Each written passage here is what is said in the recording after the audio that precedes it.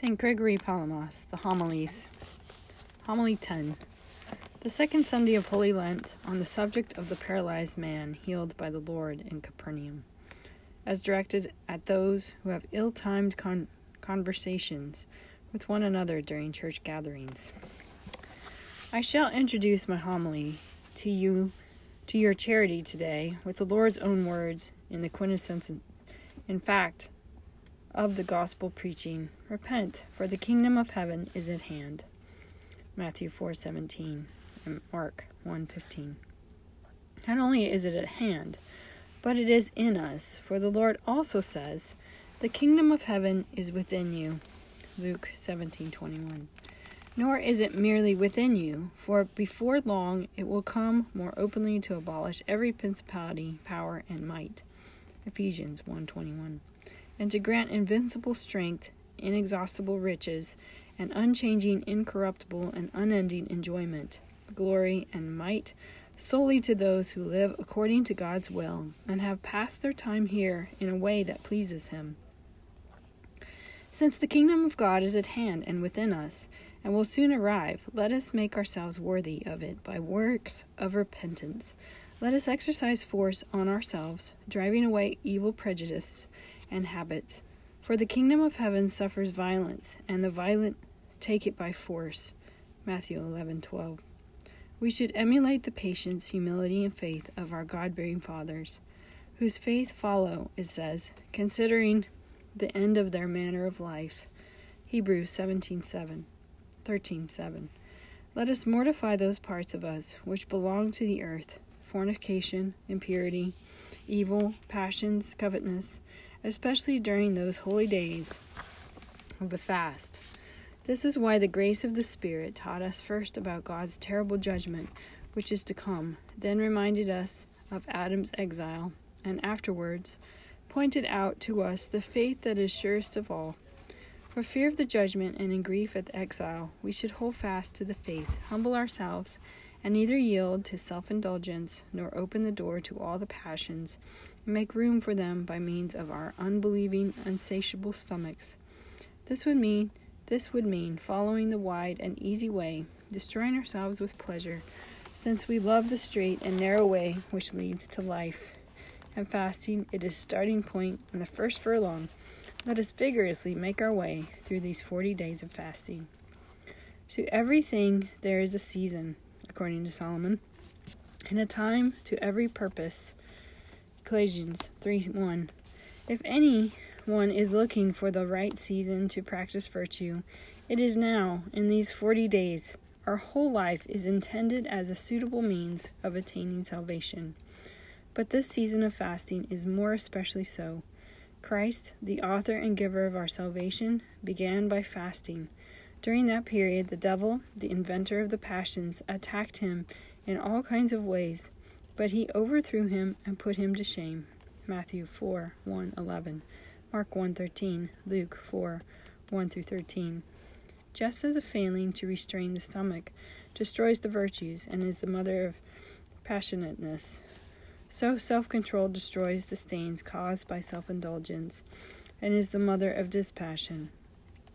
If it is the case that self-indulgence has given rise both now and in the past to passions which were not yet within us, it will, without doubt, increase and strengthen any that are already there, whereas fasting weakens them and makes them disappear. Fasting and self-control are yoked together, though at different times one or the other may be more advantageous to those who pursue them with understanding. Let us now unyoke these two. During the 5 noble weekdays which intervene, let us hold more firmly to fasting than on Saturdays and Sundays. We should be more intent on self-control than on fasting, so that we may listen attentively to the words of the gospel. Today these words tell us about the miraculous healing of the paralyzed man, not the healing which the Lord performed in Jerusalem, John 5:1-15, but the one in Capernaum, Mark 2:1-12, Matthew 9:1-8, Luke 5:17-26. In those days, says Mark, Jesus again entered into Capernaum after some days. Mark 2:1. Matthew calls Capernaum the Lord's own city because he tells the story of this paralyzed man. He says, Jesus came into his own city. Matthew 9:1. When he had been baptized by John in the Jordan, and the Spirit had flown upon him from heaven, he was led out into the wilderness by the Spirit to be tempted. Matthew 4:1-11, Mark 1:13, Luke 4:1-13. After his victory over the tempter, he came up and went round teaching near the Jordan. The Baptists bore witness to him in many different ways until the time that John was imprisoned by Herod. Matthew 4:11-12. Then, as Matthew says, he departed into Galilee, and leaving Nazareth, he came and dwelt in Capernaum, which is upon the sea coast. Matthew 4:13. From there he used to go out into the desert places in order to pray, and into the small towns nearby to preach. Then he would return to Capernaum. For that reason, the evangelist Matthew referred to it as his own city. Mark, on the other hand, says, he again entered into Capernaum after some days, and it was noised that he was in the house, and straightway many were gathered together, insomuch that there was no room to receive them, no, not so much as about the door. Mark 2:1-2. Since he spent most of his time there, he was extremely well known on account of his many great miracles and words, and the people had an especial longing for him. When they heard that he was there once more, everybody flocked. According to Luke, they came from every city, Luke 8:4, and there were scribes, Pharisees, and doctors of the law among them, and he preached, it says, the word unto them, Mark 2:2. Such was his principal work, as he showed by saying in a parable, the sower went out to sow his seed, Luke 8:5, namely the word of his preaching. He also says, I am come to call the sinners to repentance. Matthew 9:13. Calling them through the word of his preaching, Paul too makes this clear, saying, Faith cometh by hearing, hearing by the word of God. Romans 10:17. Publicly and without reproaching anyone, he preached to all the word of repentance, the gospel of salvation, and the words of eternal life. Everyone heard, but not everyone obeyed. For although we all love listening and watching, not all of us love virtue. By nature, we all long to know about salvation as well as everything else. So people in general are not only pleased to listen to sacred teaching, but also enjoy passing their opinions on the words, each one apparently scrutinizing what is said, according to how ignorant or wise he may be. Putting the words into action, however, or reaping from them the fruit of beneficial faith, requires gratitude and good intent, which are not easy to find, especially among people who consider themselves righteous and are wise in their own opinion, as were the Jewish scribes and Pharisees. They say there, heard the word and saw the miracles performed, but instead of commending the one who did good by his words and actions, they blasphemed against him. While the Lord was teaching, everyone, or nearly everyone, was standing and taking in the gracious words which came from his mouth. Certain men come, it says, unto him, bring one sick of the fallacy, which was born of 4, and when they could not come nigh unto him for the press, they uncovered the roof where the Lord was, and when they had broken it up, they let down the bed wherein the sick of the palsy lay. Mark 2:3-4. You might think that the faith of those doing the carrying accomplished everything, and the Lord went on to heal the paralyzed man because he was satisfied with their faith. Mark 2:5. It seems to me, however, that the reality was different. It is true that when the Lord healed the servant of the centurion, he did not look for the faith on the part of the servant. Matthew 8:6-13, Luke 7:1-10. Nor did he look for the faith either from the Canaanite woman's daughter. Matthew 15:22-28, Mark 7:24-30, or from Jairus' daughter. Mark 5:21-43, Luke 8:40-56, Matthew 9:18-26, because he was satisfied with the faith of those who approached him on their behalf. Of these 3, however, Jairus' daughter had died. The Canaanite woman's daughter was beside herself, and the servant was not even present. The paralyzed man, by contrast, was present, and in his right mind, although his body was paralyzed. It seems more likely to me, therefore, that his bearers accepted faith in the Lord and ventured to approach him as a result of the paralyzed man's own hopefulness and faith. Persuaded by him, they took him and carried him up on the roof and let him down from there in front of the Lord. They could not have done this against his wishes. Obviously, being racked with paralysis had broken down not only his reason, but all barriers and obstacles to faith. It was love of human honor that distanced the Pharisees from the faith in the Lord, which is why he said to them, "How can ye believe which ye receive honor one of another, and seek not the honor of that cometh from God only?" John 5:44. Others were prevented from drawing near by lands, weddings, or worries about the affairs of life. Luke 14:8-20.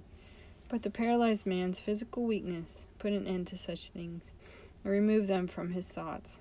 There are times when illness is better for sinners than good health, because it helps them toward salvation and blunts their inborn evil impulses, inasmuch as it repays the debt of sins by means of suffering. It makes them able to receive healing of their souls in the first instance, then healing of their bodies. This happens most of all when the sick person, understanding that the affliction is a remedy from God, bears it courageously, falls down before God with faith, and asks for forgiveness through whatever works he can manage. This was shown by the paralyzed man, who did what he could, and proved by the Lord's own words and actions. The Pharisees, however, were incapable of comprehending and blaspheming, and murmured among themselves. Mark 2:6-7. When Jesus, it says, saw their faith, the faith that is of the bedridden man who had been lowered, and of those who had let him down from the roof, he said unto the sick of the palsy, Son, thy sins be forgiven thee. Mark 2:5. What a blessed way to be addressed. He hears himself called son, and is adopted as a child of the Heavenly Father. He is joined to God, who is without sin, having immediately become sinless himself through the forgiveness of his sins, in order that his body be subsequently be renewed. His soul first received deliverance from sin from the Lord, who knows that in the beginning, when the soul fell into the snares of sins, physical illness and death followed in accordance with his righteous judgment. But when the scribes heard, they reasoned, it says, in their hearts, Why doth this man thus speak blasphemies? Who can forgive sins but God only? Mark 2:6-7. As the creator of men's hearts, the Lord knew the secret thoughts in the scribes' hearts. And he said to them, Why reason ye these things in your hearts? Whether it is easier to say to the sick of the palsy, Thy sins be forgiven thee, or to say, Arise and take up to thy bed and walk. Mark 2:8-9. It seemed to the scribes that the Lord was unable to heal the paralyzed man, so he had resorted to something obscure, forgiving him his sins, just to pronounce words of forgiveness, especially in such authoritative and commanding way, was blasphemy. But it was also something easy that anyone could do. That is why the Lord said to them, If I wanted to utter empty words without any practical outcome, it would be just as easy to declare the paralyzed man should rise from his bed as that his sins were forgiven, both statements being of no effect, but so that you may know that my word is not ineffectual, and that I did not resort to forgiving his sins because I was incapable of granting him healing of his illness, but I have divine power on earth, as the Son, who is of one substance with the Father in heaven, although according to the flesh I have become of one substance with your ungrateful selves. He then says to the paralyzed man, I say unto thee, Arise, and take up thy bed, and go thy way into thine house. And immediately he arose, took up the bed, and went forth from them all. Mark 2:11-12. Although Christ's words and the miracles were at odds with the scribes' reasoning, in some ways they agreed with it.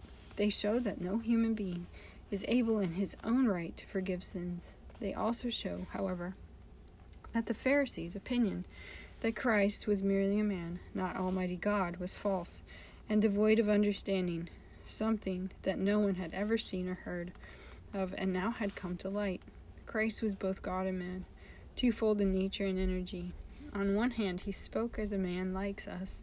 On the other hand, as God, he accomplished whatever he pleased through his word and command alone. He confirmed by his deeds that in the beginning, according to the psalmist, he spake and was done, he commanded, and it stood fast. Psalm 33:9. Now the deed immediately followed his word. The paralyzed man stood up at once, and took up the bed, and went forth before them all, insomuch that they were all amazed. Mark 2:12. Often men can bring about a word, the forgiveness of the sins of someone who offends against them. But only God can put a flight, such as an illness as this, merely by a word of command. The evangelist remarks that everyone watching was amazed and glorified God, for it was clearly he who had done this wonder. They glorified him who does innumerable glorious extraordinary works, saying, "We never saw it on this fashion." Mark 2:12. They say that they had never seen anything like this, glorifying God by their words, and showing that this miracle was greater than any previous ones. But we are unable to say the same now, for we have seen many much greater miracles performed, not only by Christ, but also by his disciples and their successors, just by calling upon Christ's name. Let us then, brethren, glorify him now by our actions, regarding this miracle agonally as a pattern for virtue. Anyone addicted to the sensual pleasures is paralyzed in his soul, is lying sick on the bed of voluptuousness, with his deceptive bodily ease. Once, however, he has been won over by exhortations in the gospel. He confesses his sins, and triumphs over them, and the paralysis they have brought upon his soul. He is taken up and brought to the Lord by these four: self-condemnation, confession of former sins, promising to renounce evil ways from now on, and prayer to God. They cannot, however, bring him near to God without uncovering the roof, scattering the tiles, earth, and other building materials. Our roof is in the reasoning part of the soul, which is set above everything else within us. But it has lying on top of it, like a large quantity of building material, is connection with the passions and earthly matters. Once this connection has been loosed and shaken off by means of the four things we have mentioned, then we can really be let down, that is, humbled, fall down before the Lord, draw near to him, and ask and receive his healing. When did these acts of repentance take place? At the time when Jesus came to his own city, which means after he came in the flesh to stay in the world which he created and is therefore his own. As the evangelist says of him, he came into his own, and his own received him not. But as many receive him, to them gave he power to become sons of God, even to them that believe on his own name. John 1:11-12. So when we fall down before him with such faith, our paralyzed mind immediately hears him saying, "Son," and receives forgiveness and healing. In addition, it receives strength to lift up and carry the bed on which it is lying. The bed is to be understood as the body to which the mind with pursued fleshly desires clings, and through which it applies itself to sinful actions. After being healed, our mind has our body under control and leads and carries it about. Through it, our mind brings to light the fruits and works of repentance, so that all who see them glorify God, for they see that yesterday's publican is today's evangelist, the persecutor of an apostle, the thief of a theologian. Even the man who used to live among the pigs, if you please, is now the son of the Heavenly Father. Having planned in their hearts ways to ascend, they advanced from glory to God, glory to glory. 2 Corinthians 3:18. Progressing day by day towards excellence. The Lord says to his disciples, "Let your light so shine before men, that they may see your good works and glorify your Father which is in heaven." Matthew 5:16. He does not say this to urge them to show off, but to urge them to organize their lives as it is pleasing to God. Just as light effortlessly attracts people's gaze, so a way of life pleasing to God draws their minds along with their eyes. We do not praise the air which shares in the brilliance of the sunlight, but the sun, which is the source of the brilliance, and bestows it on us. Even if we do not praise the air for its brightness, we praise the sun much more, So it is when someone makes the brilliance of the Sun of Righteousness, Malachi 4:2, visible through his virtuous deeds. As soon as anyone looks at him, they are immediately led towards the glory of the Father in heaven of Christ, the Son of Righteousness.